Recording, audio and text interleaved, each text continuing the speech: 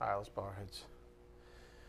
Dear Heavenly Father, thank you so much once again for this tremendous privilege, this honor of gathering together in the unity of the faith, Father, a faith that you've provided by grace to each one of us. From eternity past, you've ordained this morning for us. We are so very grateful to have this place of peace and fellowship in the name of your Son, our Lord and Savior, Jesus Christ. What a way to rejoice. What a way to get our spiritual bellies filled. Father, we're so grateful for all that you continue to do for us in time as you sanctify us, just like you've promised. Father, we pray for those in the congregation that can't be with us here this morning for a multitude of reasons.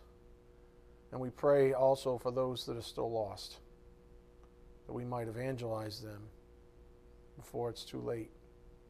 Father, we're most grateful and thankful, of course, for your Son's work on the cross to make a morning like this a reality for each one of us to rejoice in. We just ask for your blessings on this morning's message. May it be edifying for our souls. We ask this in Jesus Christ's precious name. By the power of the Spirit, we do pray. Amen. Again, a real fantastic series that we're embarking on, titled The Deceitfulness of Sin. And again, as I said before class, I think this particular series is imperative, and it makes me sad that it's apparently not taught as much as maybe even it used to be taught 50 or 100 years ago. And I think the funny thing is, it's in the title itself, The Deceitfulness of Sin.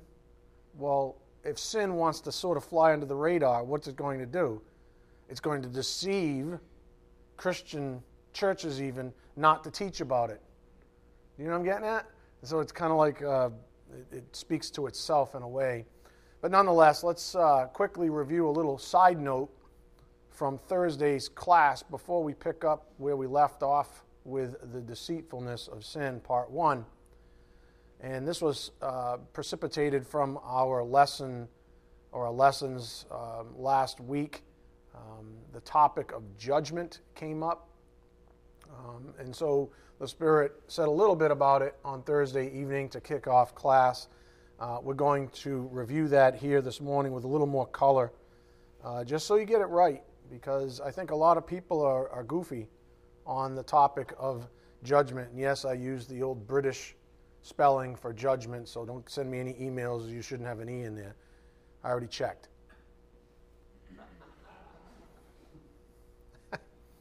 On judgment, there's nothing wrong with righteously judging right from wrong. Nothing wrong with that. We do it all the time. Our judgment translates into evil when we cast a sentence upon another, suggesting punishment even. We don't have that right to cast a punishment unless we're in the position of authority, like a parent, of course, or a boss or something like that, where you have to criticize somebody. That's not in view either. We're talking about spiritual matters. So our judgment translates into evil when we cross a line in the sand, when we cross over and become judge and jury, so to speak. This is what the Lord has to say on that. Romans 12:19 up here on the board. Never take your own revenge, beloved, but leave room for the wrath of God. For it is written, vengeance is mine, I will repay, says the Lord. He says, this is my business to dole out punishment or retribution, if you would, because I'm the one that's offended. I'm the offended party here, so I don't need an agency like you who's supposed to be, bringing the gospel out, judging individuals, my creatures, and then passing some kind of sentence on them. He says, vengeance is mine, I will repay. But if we look at that verse very closely, there has to be something to take revenge for, right? So what's implied? The Bible implies that we will see evil in this world, right? And we will judge it rightly. He's just saying, don't do my business for me. You're going to see it. You're going to see evil in this world. That's okay. I kind of want you to see evil in this world, so that way you can avoid it and avoid jumping in the ship and become a ship of fools, etc., etc. I want you to be able to judge things rightly. I just don't want you to pass judgment in the sense that you're passing a punishment on someone. That's my business. So the Bible implies that we will see evil in this world and we will judge it rightly. However, the warning is to sort of leave it at that. Some people will use certain passages of Scripture to try to prove that we can never judge anything or anyone, even if it's done righteously. And that's a lie. That's a lie. To say we cannot judge another person righteously is a lie. It's also, if you think about it, very naive in the most righteous sense of that word. In fact, if you truly seek to understand any passage of Holy Scripture, what has the Spirit taught us to do? Read the Bible in context. And so I'm going to take you to a passage of Scripture that I believe has been perverted. And people that say you can never judge anyone in any way, shape, or form will use this passage as sort of their linchpin. But look at the point on the board. You have to read every passage in context. In context. What I've learned, for what it's worth, the Bible really isn't that complicated. We're not supposed to slice it and dice it up in such a way that we make doctrines up. We form other opinions beyond the one that's just face value, the one that's just clearly stated. This wisdom cannot be overstated. Read the Bible in context. This cannot be overstated, seriously. When it comes to passages on judging, it is imperative that we read for context. Now, go to Romans 2:1. I want to point something out to you. Maybe some of you know this already, maybe some of you don't. All I know is I've been on both sides of that fence.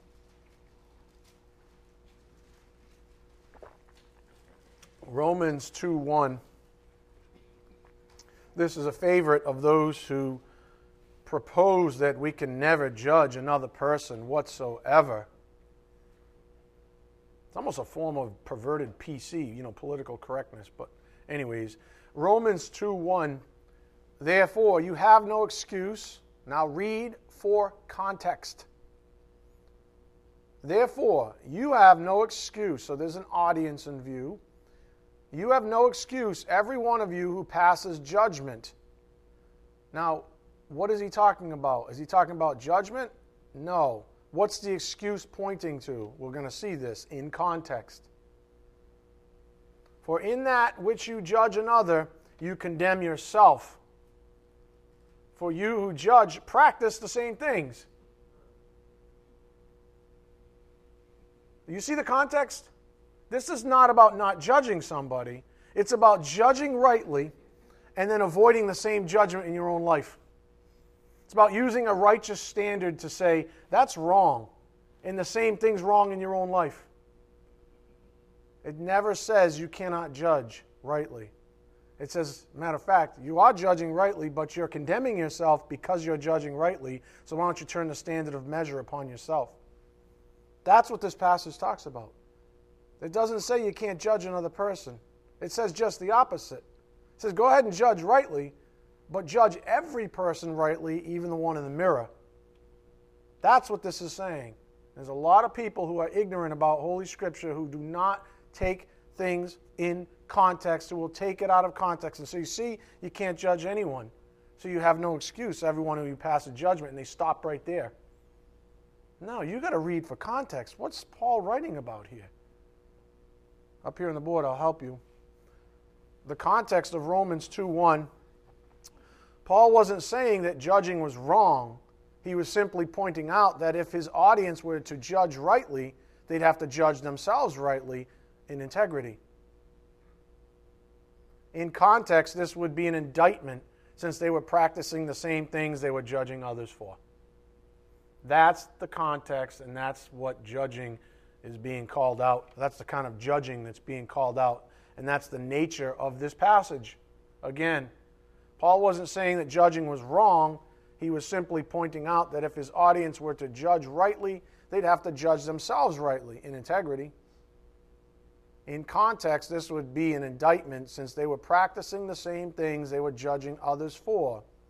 Why do I bring this up here? Because that is what the context of the passage reveals to us. I believe many people have in the past, myself included. I'll be honest. I believe many people in the past, myself included, have wrongly interpreted this passage as proposing we never have the right to judge anyone ever in any circumstance. Almost like a roadblock. Oh, don't even think about judging another person. That's out of context. That's not even what the passage is trying to convey. Verse 1 again. Therefore you have no excuse, every one of you who passes judgment, for or because in that which you judge another, you condemn yourself.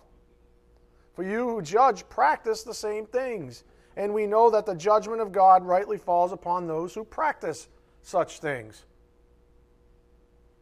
Up here on the board. Practice from prasso in the present active indicative, which refers to habit or lifestyle. He's saying, you do the same things. I'm not saying you're judging wrongly, but you do the same thing. The active voice, again, means that the subject of the verb is responsible for the action.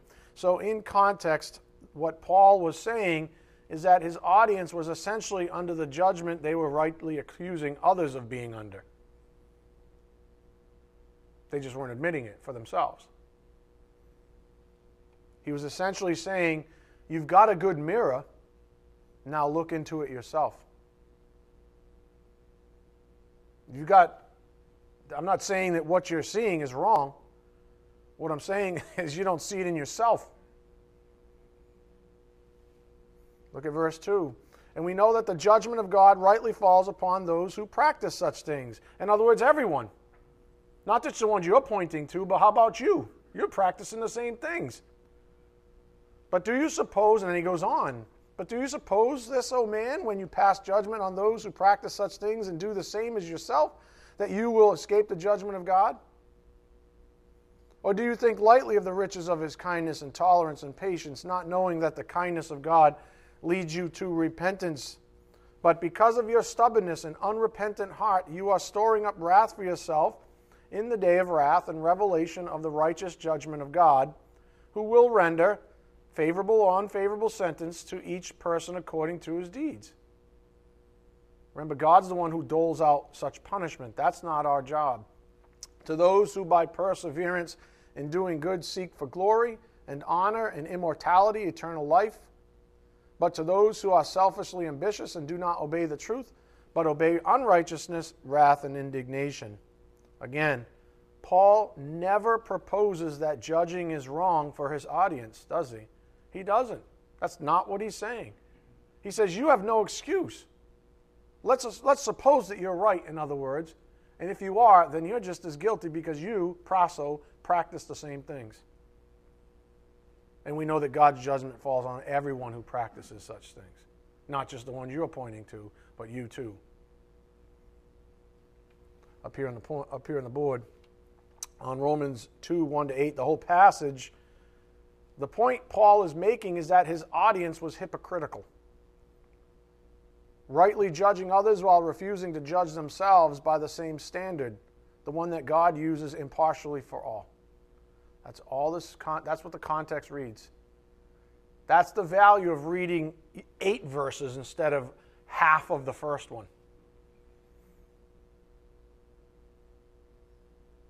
I mean, if you do that, if you cherry pick verses and parts of verses, this is one of the dangers, and I've taught you this.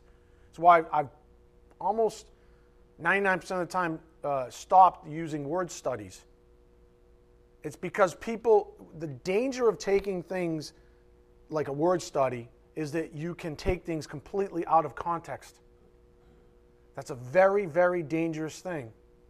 You have to be extremely disciplined to even do a orchestrated doctrinal study on your own. Extremely well disciplined. Because the error is that you take things out of context. And you say, see, the word's here, it's there, it's there, it's there, and there. Well, I can say I love my dog Sophie, and I can tell you I love you. Are those the same things? It's the same word, right? It's completely different context. One's an animal, one's a worse animal. I'm just kidding. See, I'm just seeing if you're paying attention. One's a beast, one's a worse beast. Do you know what I'm saying? That's the danger. That's why you need... Look, I'm not trying to pump up this spiritual gift, but that's one of the reasons why you have a shepherd.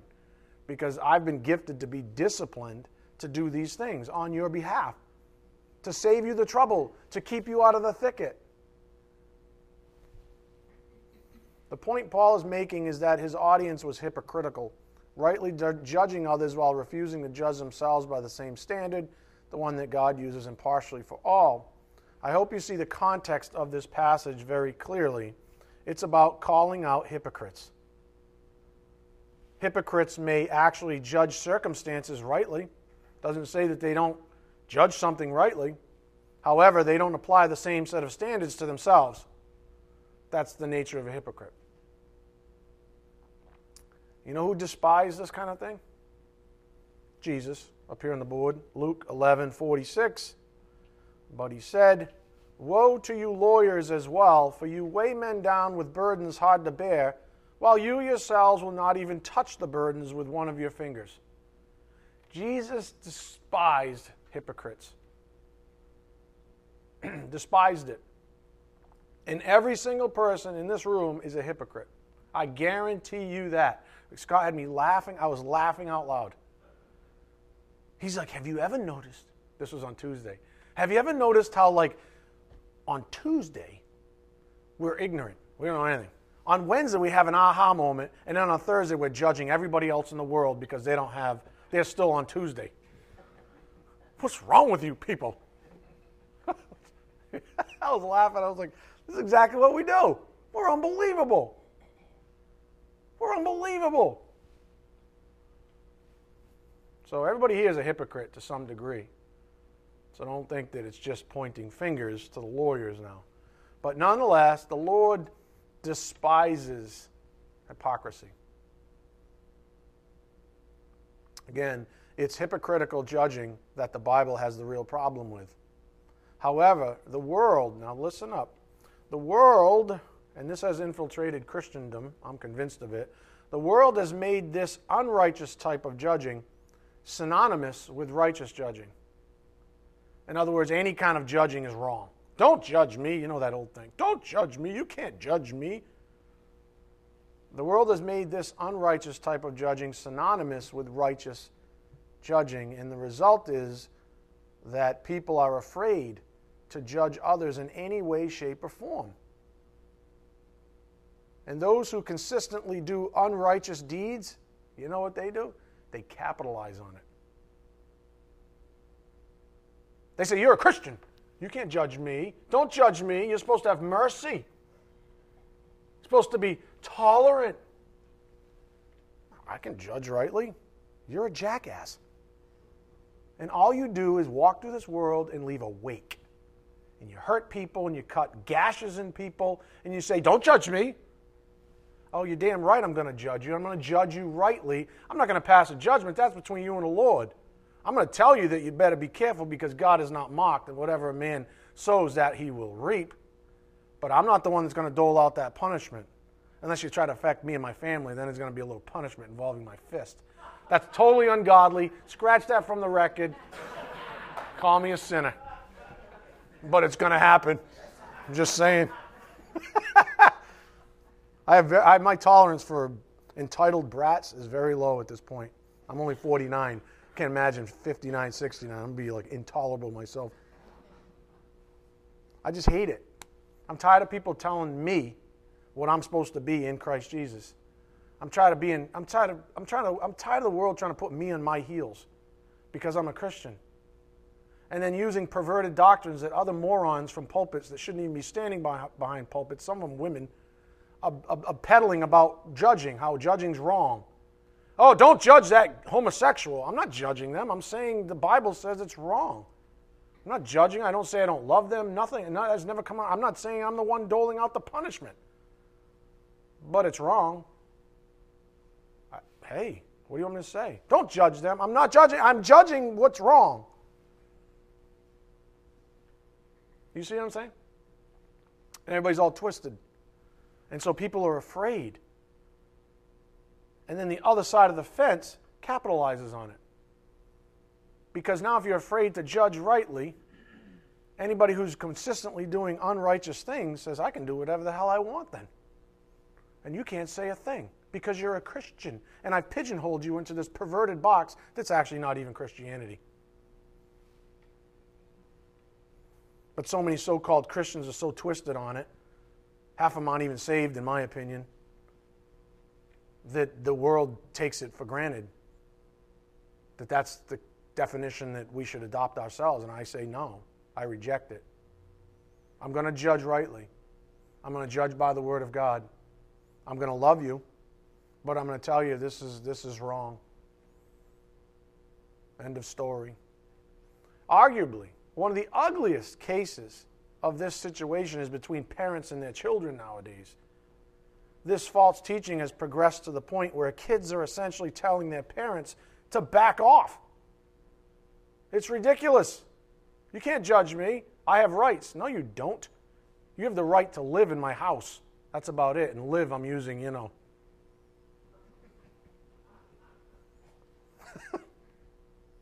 I'll say this before we move on. Not only is judging, when done righteously, something good, the fact is that God wants us to judge ourselves and even others when the time calls for it, when we have all the facts. He wants us to do that thing. I think the word judge has been perverted by Christians who cling to words such as grace and mercy and love in the absence of justice. That's when tolerance becomes something it's not supposed to be. They cling to, grace, mercy, and love. In the absence of justice, they have a lopsided God. I have a whole chapter dedicated to this issue in my book titled Covert Arrogance, if you're interested. Some of you couldn't read it before. I've had several people tell me, I couldn't read it before. It was like ahead of its time in my soul. And now they've read it and they're like, that's blown my mind. There's a whole chapter dedicated to this thing about judging and mercy and how the other side of the fence uses it almost as a weapon against a weak believer. Covert Arrogance, look it up, it's on the website. God has perfect integrity, and through the Word of God, His Spirit imparts some of it to us so we can make good decisions. This is why He's also given us a good conscience that is edified by the truth found in the Word. Here's a balance statement for you up here on the board. We are not to become, quote, judge and jury over spiritually private matters, supposing this or that punishment fits the crime. For example, we cannot judge another's heart, only their actions. I can never say to you, I know why you did that. I might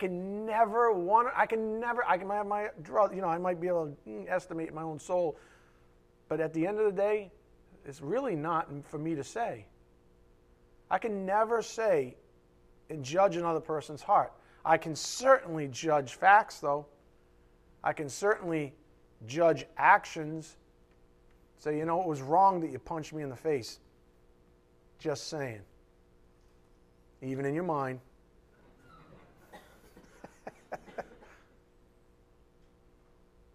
Here's an oversimplification that might help. Someone sees me cross the road. That's all they see. They say, I saw you cross the road. That's a righteous judgment, is it not? I did. I crossed the road. Okay. Maybe they say, I saw you cross the road because you wanted to buy some ice cream at the store. That's an unrighteous judgment. because they have no idea what my motivation for crossing the road was. None. They may think they know, but they don't. Now, the worst scenario. I saw you cross the road for ice cream, and since you're already on doctor's orders not to eat fatty foods, you should be stricken with heart disease for not taking care of the temple of God. Right? Let's call this one compounded unrighteous judgment, since there are multiple unrighteous judgments being cast my way. You get the point. The only one that was righteous is, you saw me cross the road. Now, if you saw me cross the road and punch somebody in the face, you might say, hey, you kind of, But all that other garbage, you have no idea why I crossed the road. And then for you to cast a judgment based on some other judgment, well, that's just a web of ridiculousness. And you know who suffers? Not me. You. You. Again, judging is good as long as it is righteous. We learn what this simple statement means by learning what righteousness actually is, as described by the Word of God. In other words, we need that standard in our souls. We need that standard. And that's part of what, spiritual maturity looks like. We get more of the standard, more of the fullness of Christ. We get edified, we get built up, we understand His commands. We understand what He's trying to convey to us. We understand the will of God.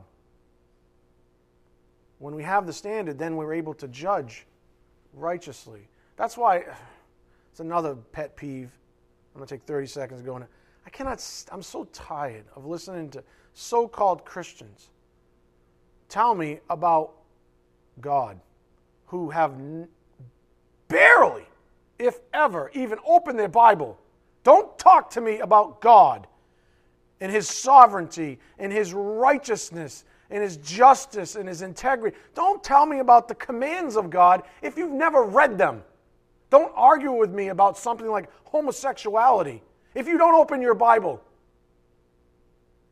I don't care what your pathetic little disgusting heart thinks about that subject or any other subject, because you are ignorant. You're an ignoramus.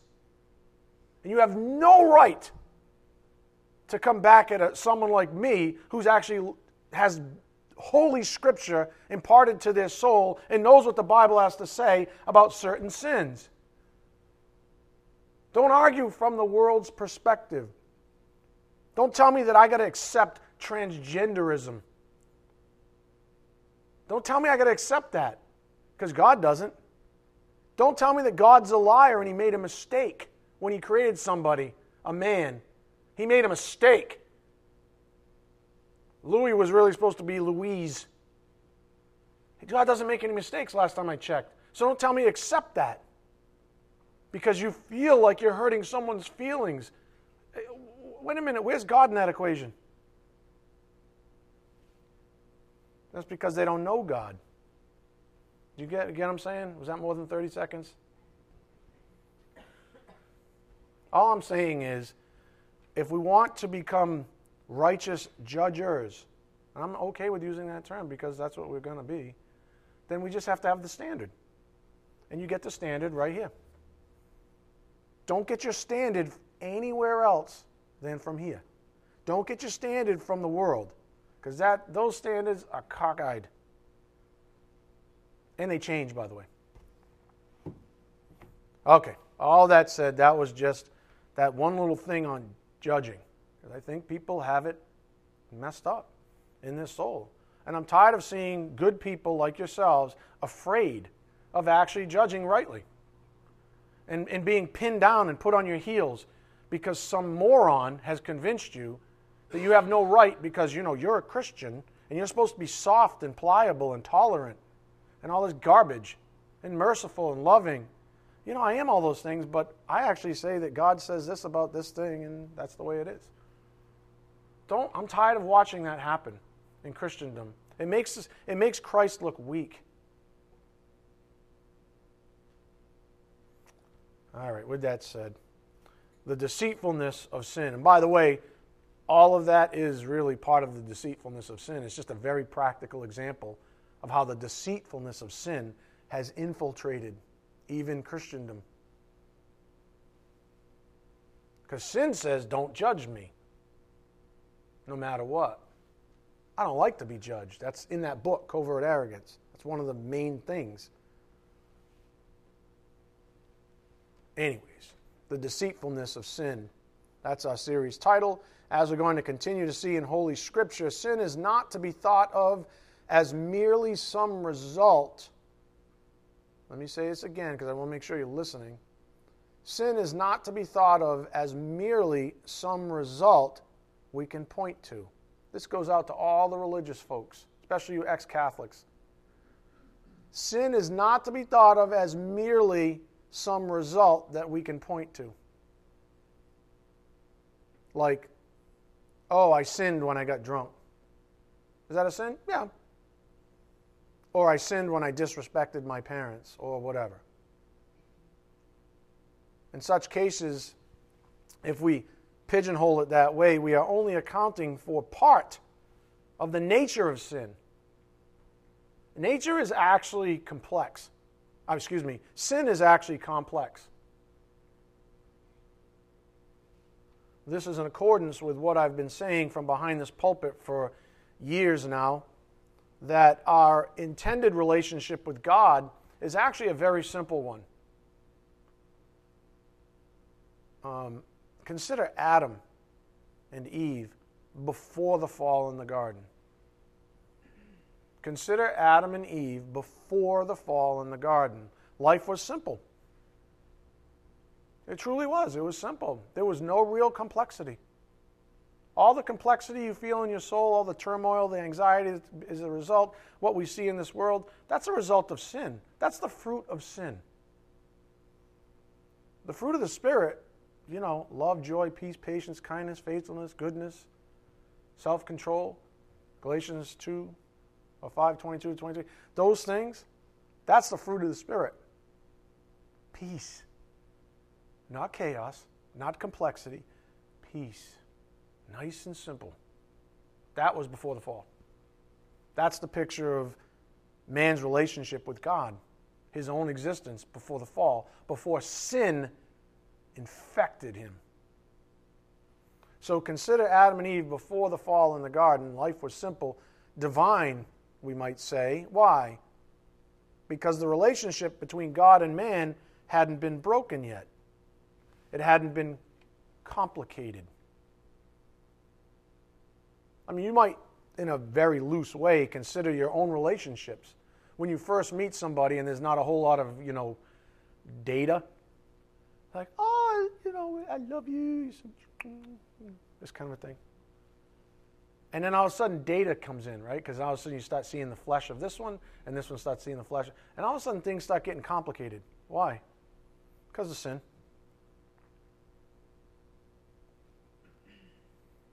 Yeah. Anyways, back in the garden before the fall, the relationship between God and man hadn't been broken yet. It hadn't been complicated. Life was simple. Obedience was a matter of fact. Righteousness pervaded every aspect of man's existence. And above all, God's unadulterated love was shown upon mankind without disruption. Without anything blurring our vision. It was just perfect. It was just perfect. It was very simple. This is why when I think about heaven, the closest depiction we actually have of it is in the garden before the fall. There's an expression used in most theological circles worth introducing here because for the most part it is used in the Bible, not in its title form, so to speak. It's what describes the introduction of sin in the garden at the fall. While sin is let's call it the active agent, if you would, the thing, it's the total depravity of man that really describes the effects of sin on man. And so we're going to use that as well in this series. You might hear me say this quite a bit. The total depravity of man or the depravity of man. If I say the depravity of man, I mean the total depravity of man. And it really describes the effects of sin on man. A good book, if you're ever interested in delving into this topic in great detail, is titled The Total Depravity of Man by A.W. Pink, Arthur Pink. I'm reading it again on my Kindle. But anyways, and it costs 99 cents. The Total Depravity of Man. I'll warn you, it's quite involved. Most of you, anyways. It is, if you're not up for a theological treatise on something, just don't even bother. Honestly. It's really not a necessary read, but if you're ever feeling up to reading a fine discourse on the topic, Mr. Pink's is among the best. With that said, let me give you a couple of working definitions that we'll be using for this series up here on the board. And I'm just seeding this conversation, you see. What's the Spirit going to teach us here? Because if you start talking about sin, you can go in a bazillion different directions. But this series is titled The Deceitfulness of Sin. So we're going to stay focused on how sin itself deceives us. We'll get to the practical stuff later. How does it work? First, the total depravity of man describes the pervasive corruption and pollution of sin passed down from Adam. Its effects are devastating. Devastating to man. That's the key word here. The effects of sin are devastating. Death wasn't even an issue until sin came on the scene. Dying thou shalt die, right? Mut to mut.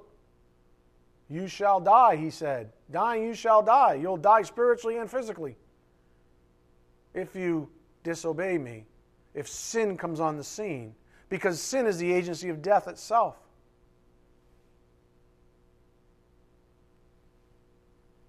So the effects of sin are devastating to man. And because they're devastating, we're totally depraved. Without any hope. This just puts us in that place where I got goosebumps right now, where I feel like crying, I feel like rejoicing, because part of me is like, I can't believe how wretched I am, and then part of me is like, I cannot believe he saved me.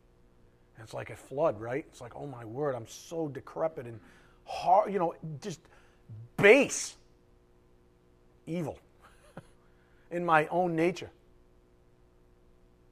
And he saved that thing. He saved me. And he saved you. But we need to understand right out of the gate the total depravity of man. It describes the pervasive corruption and pollution of sin passed down from Adam. Its effects are devastating to man. There are three key areas where the total depravity of man impact us up here on the board. Depravity born of sin affects every aspect of man. Every aspect of us, of our existence. Number two, it renders every man unable to please God. We cannot please God on our own, without His help. And three, it's universal, affecting every man ever born. Save Jesus, of course. It's universal, affecting every man. So depravity born of sin affects every aspect of man, renders every man unable to please God, is universal, affecting every man ever born. It's devastating. It was a cataclysmic event in the garden at the fall. Awful, devastating, perfect, simple fellowship with the holy God of the universe, and then devastation. So upon these two simple principles, the last two slides, in other words, we will be able to effectively communicate about sin in such a way that we won't inadvertently pigeonhole it, like some religions do. It's only what I do if I take this and throw it at Joey's head, right? Kind of a sin. It's going to go out there and say that. But if that's my, Joey's like, yeah, Dad, what's wrong with you? If that's my whole conception of sin, just an action that I've taken, like a thing I can point to, I'm missing the nature of sin. I'm missing the pervasiveness of sin. And you know who's laughing? Satan. Satan's laughing. Because I'm not giving sin due emphasis. I'm not calling out sin for what it really is. Sin's much bigger than just a single act of disobedience. And that's what we have to start thinking about. We talk about the depravity of man. We're talking about things far beyond personal sins. But see, doesn't that just... See, this is where it gets uncomfortable for people that have been playing a religious game. They kind of like that definition of sin because all they have to do is just point to this little list. I wrote a blog called The List anyways. All they have to do is point to these little lists. See, I used to do this, now I don't. On my list, I cross it off. Don't do this. Okay, I didn't do it today. Cross it off. No, that's that religious tact that people like to take because they like to try to put God in a box and they like to kind of control everything. No, we need to broaden this conversation and realize the devastation that sin has caused in mankind. So, we don't want to pigeonhole sin or the depravity born of sin. As a side note, please note that just because every man is born totally depraved, this is a true side note, by the way, so keep where you're at in your head.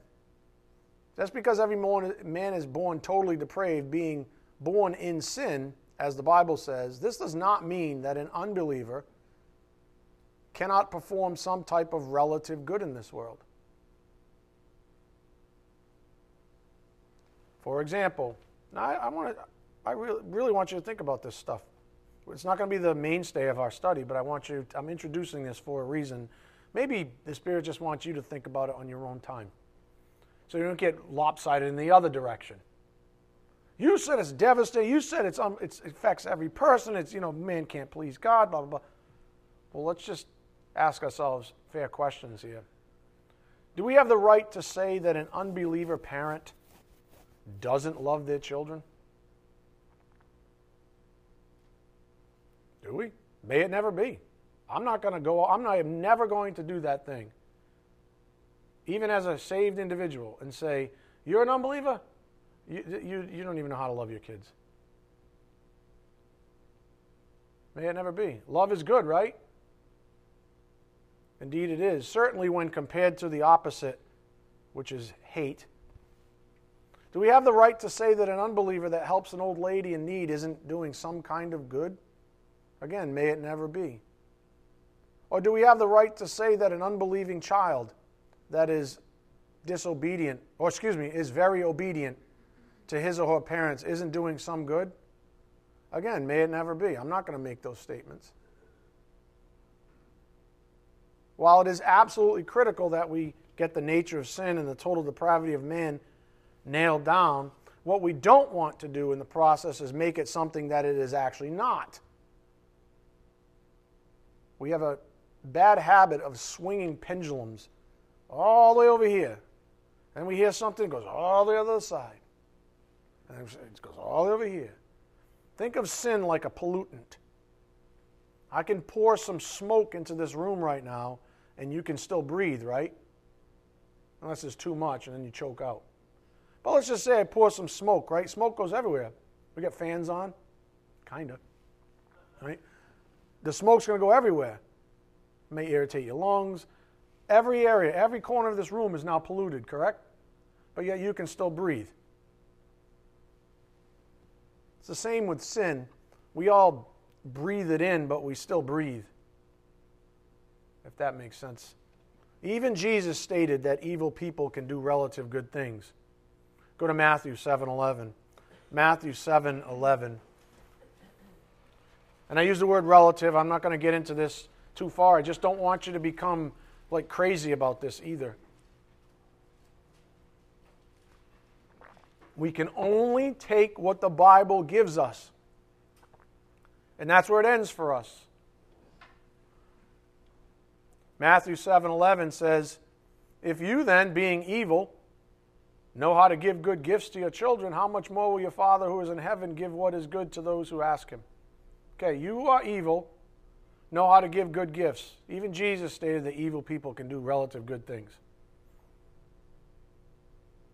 I think it's just easier sometimes to throw the baby out with the bathwater, but it's just not godly to do so. And then we wonder why Christianity is increasingly misunderstood by those we're trying to evangelize. Some of us approach unbelievers with this air about us that conveys, well, since you're an unbeliever, you're essentially a big pile of cow dung. You can't love your kids. You can't do anything good. You do nothing good. Because, you were born in sin. And you smack them upside the head with the Bible. Does that sound like Jesus? Nope. Nope. Not at all. So we have to get this right. We have to get ourselves, we have to allow the Spirit to extract us from years, for some of you, years of religion. Religions that lied to you and said the only aspect of sin you should focus on is what we might call in theology personal sins, where I throw something at Joey's head, and that's it. And those are the boundaries of sin. That sin doesn't have a nature. Sin isn't a disease. It's just the result of something else, of me being tempted and losing some war, the little guy on this shoulder and the little guy, do it, don't, don't. And I screwed up and I gave into the evil guy and I threw it at Joey and now I sinned. And that's the extent of sin. Nope. Sin is much, much bigger. It would like to deceive you. It would like for you to think that it's not bigger than what it is. It would like for you to pigeonhole it. Because now it can control you. Sin now has the ability to deceive you. In other words, if it can fly under the radar. Do you understand what I'm saying? If your definition of sin itself is limited, there's all this other space that it can operate in. That's good for sin. That's how the father of lies lies to us. That's how sin itself lies to us. That's how we have the deception of sin. The deceitfulness of sin. That's the genesis of this study, by the way. We're going to try to look at all these other areas where sin has been deceiving us. Even with the definition of sin itself.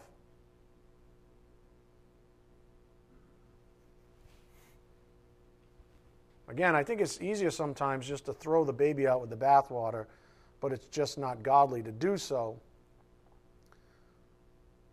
We approach unbelievers the wrong way.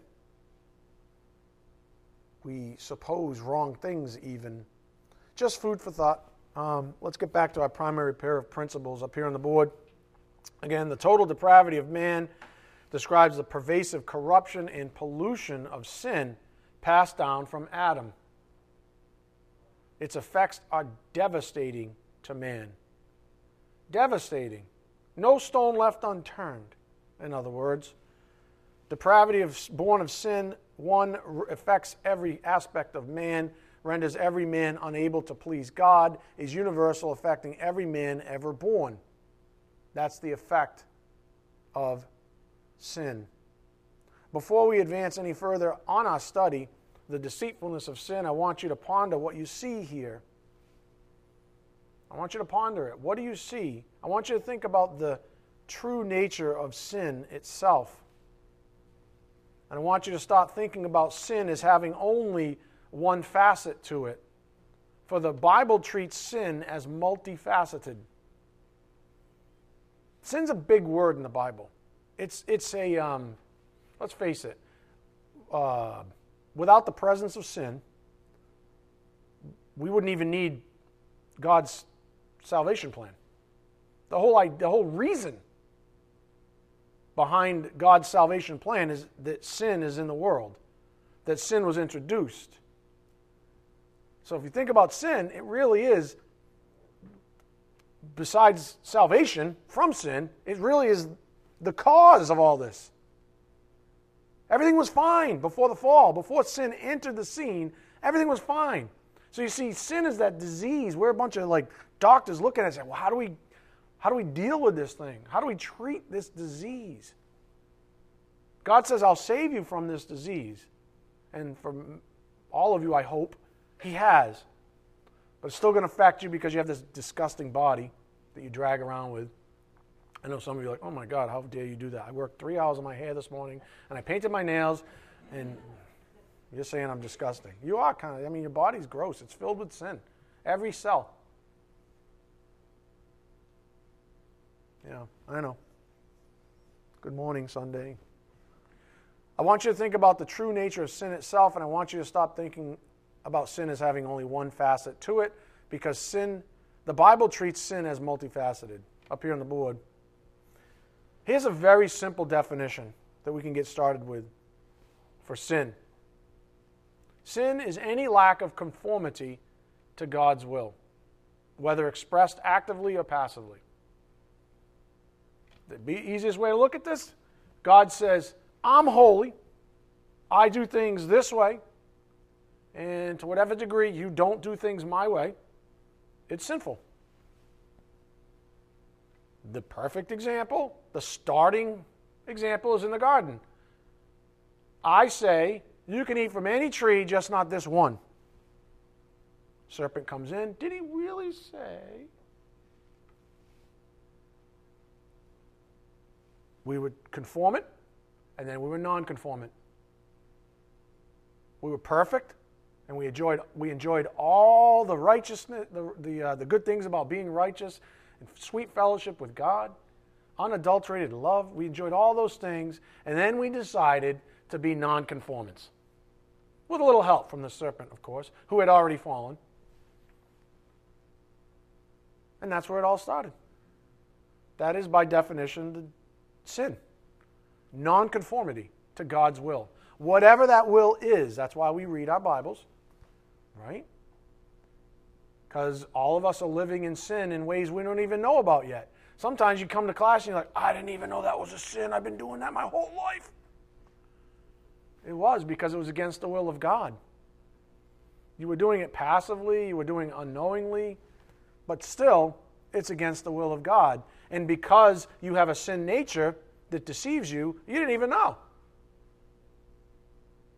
You didn't even know.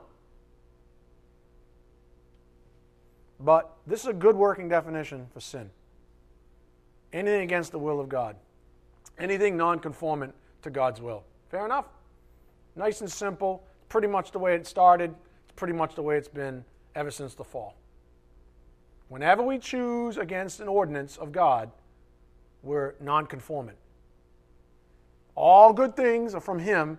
He contains all good things, so all the blessings, all that kind of stuff, as I've been teaching on obedience, have to do with being in conformance with His will. So if you want to be blessed in your life, you abide, you obey. That's the value. In humility, you obey. You go to Him. You don't do like a lot of Christians suppose He does, even at salvation. He's such a begging, weak God that He comes to you. He crosses that chasm to draw you to Himself. He never says He crosses the chasm and then abides in you. He's trying to get you to Him. Anyways, sin is any lack of conformity to God's will, whether expressed actively or passively.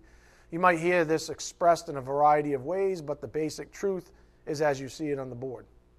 For example, some might refer to the literal translation of the Greek word hamartia, which means to miss the mark. Although such literal knowledge is certainly useful, in context it really means the same thing as you see on the board. God says, here I am.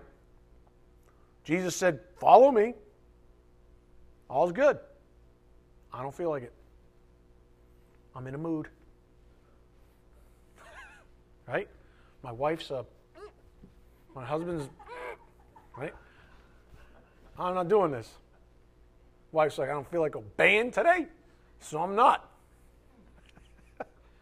Husband's like, I don't feel like obeying God, so I'm not. I know I should pay the electric bill, but I really want some brewskis. I don't feel like obeying. Do you don't get it? That's all it takes to sin. Any nonconformance to God's will. So, if we explore this definition just a little bit, in context to our relationship with the holy God of the universe, what we realize is that sin is really the root cause of anything opposed to God's will. Again, if we explore this definition in context to our relationship with the holy God of the universe, because that's what this is all about. Our relationship was broken in the garden. We had a perfect relationship with the holy God of the universe. It was amazing. It will be amazing in heaven as well. But we're not there. We had a perfect relationship with the holy God of the universe, and it was broken. And what we realize is that sin is really the root cause of anything opposed to God's will. That is the essence of sin. Anything opposed to God's will. When we begin understanding the nature of sin this way, we begin to realize what the Bible means when it refers to the sinfulness in mankind. Is the sinfulness in mankind the simple fact that I threw something at Joey? No, that's fruit of it, but that's not the essence of sin. That's fruit of it. But there's a root, you see. Just like a tree has a root system, there's a root system called sin. So sin is multifaceted. Religion only wants you to pay attention to the bad fruit and say, oh, if you can cut that off, you're good. No, because your heart's still bad. The root system's still bad. We got to get to the root system here. We got to understand what is sin and what are we dealing with here? What happened at the fall in the garden? Why is it so pervasive? That's what we got to get to. Because when we understand that part of the equation, then we can understand how we're being deceived by it. Then we can understand how we're being deceived by it. How we're manipulated by it. How it manipulates us from without and us from within. That's the deceitfulness of sin. So, when we begin understanding such things, the nature of sin this way, we begin to realize what the Bible means when it refers to sinfulness in mankind, or when we refer to, quote, sinners, or, the sons of disobedience, or whatever the phrase may be. These are conditions that befall man. These are conditions, not just descriptions of a list of sins a person has committed. You know what I'm saying? You're not a sinner just because you have 5 things that you can point to that were sins. You were a sinner the day you were born, and you didn't do anything. Do you understand the difference? One's a nature. One's a list. Did I write a blog like that? Something? Yeah, I understand. But we like the list, right? We like the list because we're the ones who get to put stuff on the list and then cross it off. Okay, teacher comes up to you and says, hey, you can make your own test. History. Just pick 5 questions and then you can answer them yourself. I kind of want an A, so all right, I'm going to pick 5 things I know answers to. I get 100 every time. Right? Are we ever going to put stuff on there that we don't know? Nope. Are we ever going to put stuff on the list of to-dos to be righteous before God that we know we're not going to do? Nope. Flip the tables, though. What if all of a sudden we say, okay, let's abandon that approach because that's rigged. Let's go to the Bible and see what the Bible has to say, and let's see what the Holy Spirit puts on our list. And it looks totally different. You're like, oh, no. But an obedient, humble heart says, I don't want a rigged system. I want whatever God wants. Right? And even when I know I can't cross off that line, it just reminds me that I'm wretched, that I'm weak without Him, that He's going to have to work this thing, and He promises to work out this thing in my life, etc., etc. That's the difference. One's a person making lists, religious. One is working on a root system, a heart issue. These are conditions. Again, not just descriptions of a list of sins a person has committed. You may be saying, I hope not, why are you splitting hairs this way? Because it really matters that you understand the distinctions here. It really, really matters. You won't understand the deception of sin until you understand the baseline issue with sin itself, the nature of sin. God hates sin. We are born sinners. Go to Ephesians 2, verse 1. Ephesians 2, verse 1.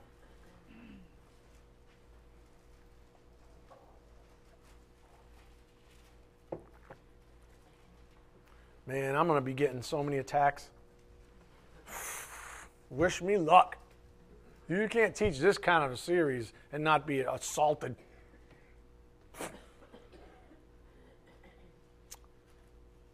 Ephesians 2, verse 1.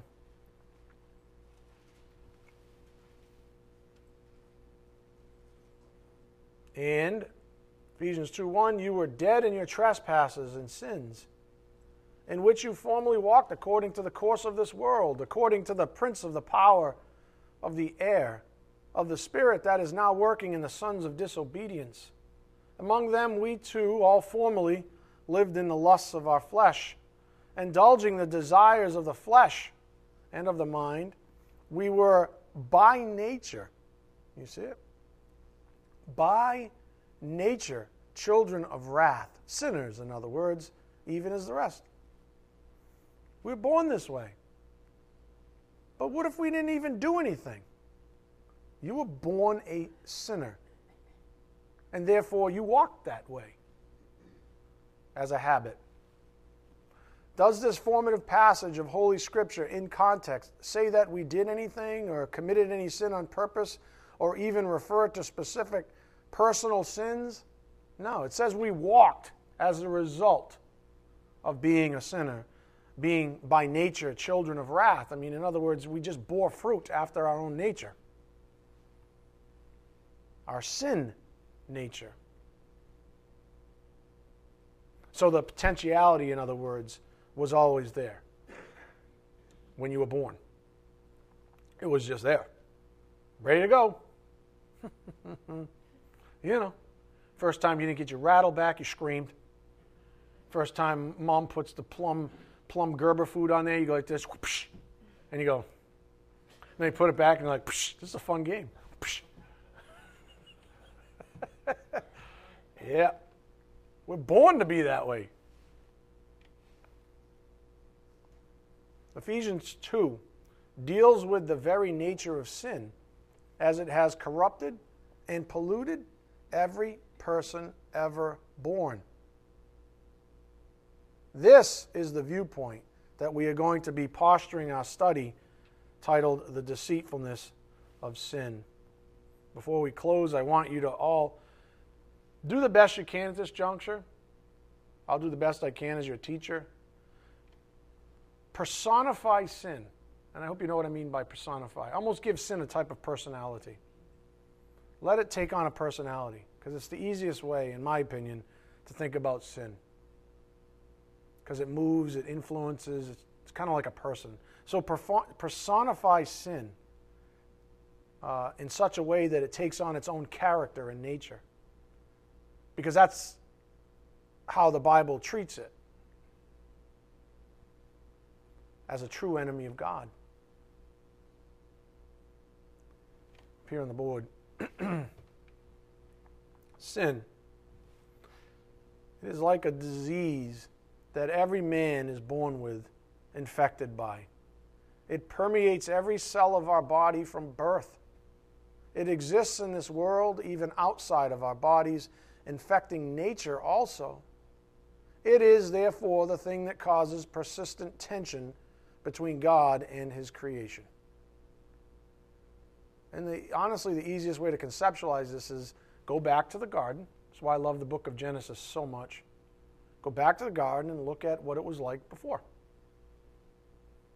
And even imagine, what was it like before? And then what happened? The relationship got broken because we disobeyed. Again, sin is like a disease that every man is born with, infected by it, permeates every cell of our body from birth. It exists in this world, even outside of our bodies, infecting nature also. It is therefore the thing that causes persistent tension between God and His creation.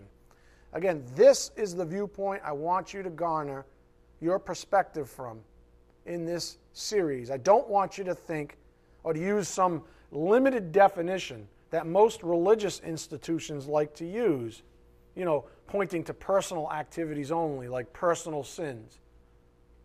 That's not the only part of sin, but that's exactly what Satan wants. Because if you pigeonhole sin like that, there's a whole lot of room for it to function on the outside of that thing. And you don't think it's sin because you're only paying attention to this little circle in the middle. And it's out here doing whatever it wants, wreaking havoc in your life, in the lives of others. It's doing whatever it wants because you refuse to identify it for what it actually is. And then here, lo and behold, the word, the light of truth, goes like this. Light switch over here. Boom. The whole thing's lit up. Sin's like, oh, crap. Now we're in trouble. That's why I'm going to get tortured. You know that, right? And you're all going to get tortured, so hey, giddy up. Right? You learn the truth, you expose, read Ephesians 5 when you go. We're supposed to expose the deeds of darkness. We're supposed to call them out. Read it when you go home. Ephesians 5. We want to know it all, see it all as truth. So I don't want you to use the limited definition that most religious institutions like to use, for that is exactly what Satan wants. If we only think of sin in a limited way, we actually miss the mark, which by definition we're sinning. In other words, if you reject what I'm trying to teach you right now, you're sinning. You say, no, I like the little limited version. I prefer no, that's a sin because you're missing the mark. The light of truth says it's the whole thing, but I only like this one because then I can control it, you see. Well, you're sinning. If you're rejecting the truth, you're sinning. You're missing the mark. Remember, Satan is the father of lies, the great deceiver. His agency is sin itself. That is their relationship. And I think I've got to end here because we're out of time. God's intended relationship with man is righteous conformity to His will. God's intended relationship with man is righteous conformity to His will. Satan is the exact opposite, which is the nature of sin. Again, God's intended relationship with man is righteous conformity to His will. Satan's intended relationship is the exact opposite, which is the nature of sin. I have to stop. A lot to chew on. Good stuff. It's going to make us all see things maybe we've never seen before in our own lives and consider sin in a whole new light. So this is good stuff. I'm just warning you. This is heavy stuff. This is what our enemies do not want us to see. This is like looking behind the curtain. The Wizard of Oz. Right? Scary, big green face, right? That's sin. Religion says, I can fight the devil. I can fight the green face. And the light turns on, you look behind the curtain, and there's sin. So I'm just warning you. I'm just warning you. Keep a lookout. You just laugh. You'll learn to laugh about it because it's like a joke. You can see it coming. So just be warned, okay? I love you. Let's bow our heads. Dear Heavenly Father, thank you so much for this time spent learning your word. Thank you for turning on the lights in our souls regarding the very nature of sin itself, Father. May we reject any previous religion or religious thoughts about sin and accept the truth about it so that we might be continuously sanctified in said truth, Father. We're so grateful. We just ask for your blessings as we take the things we've learned this morning out to a lost and deceived world, Father. We ask this in Jesus Christ's precious name. By the power of the Spirit we do pray. Amen.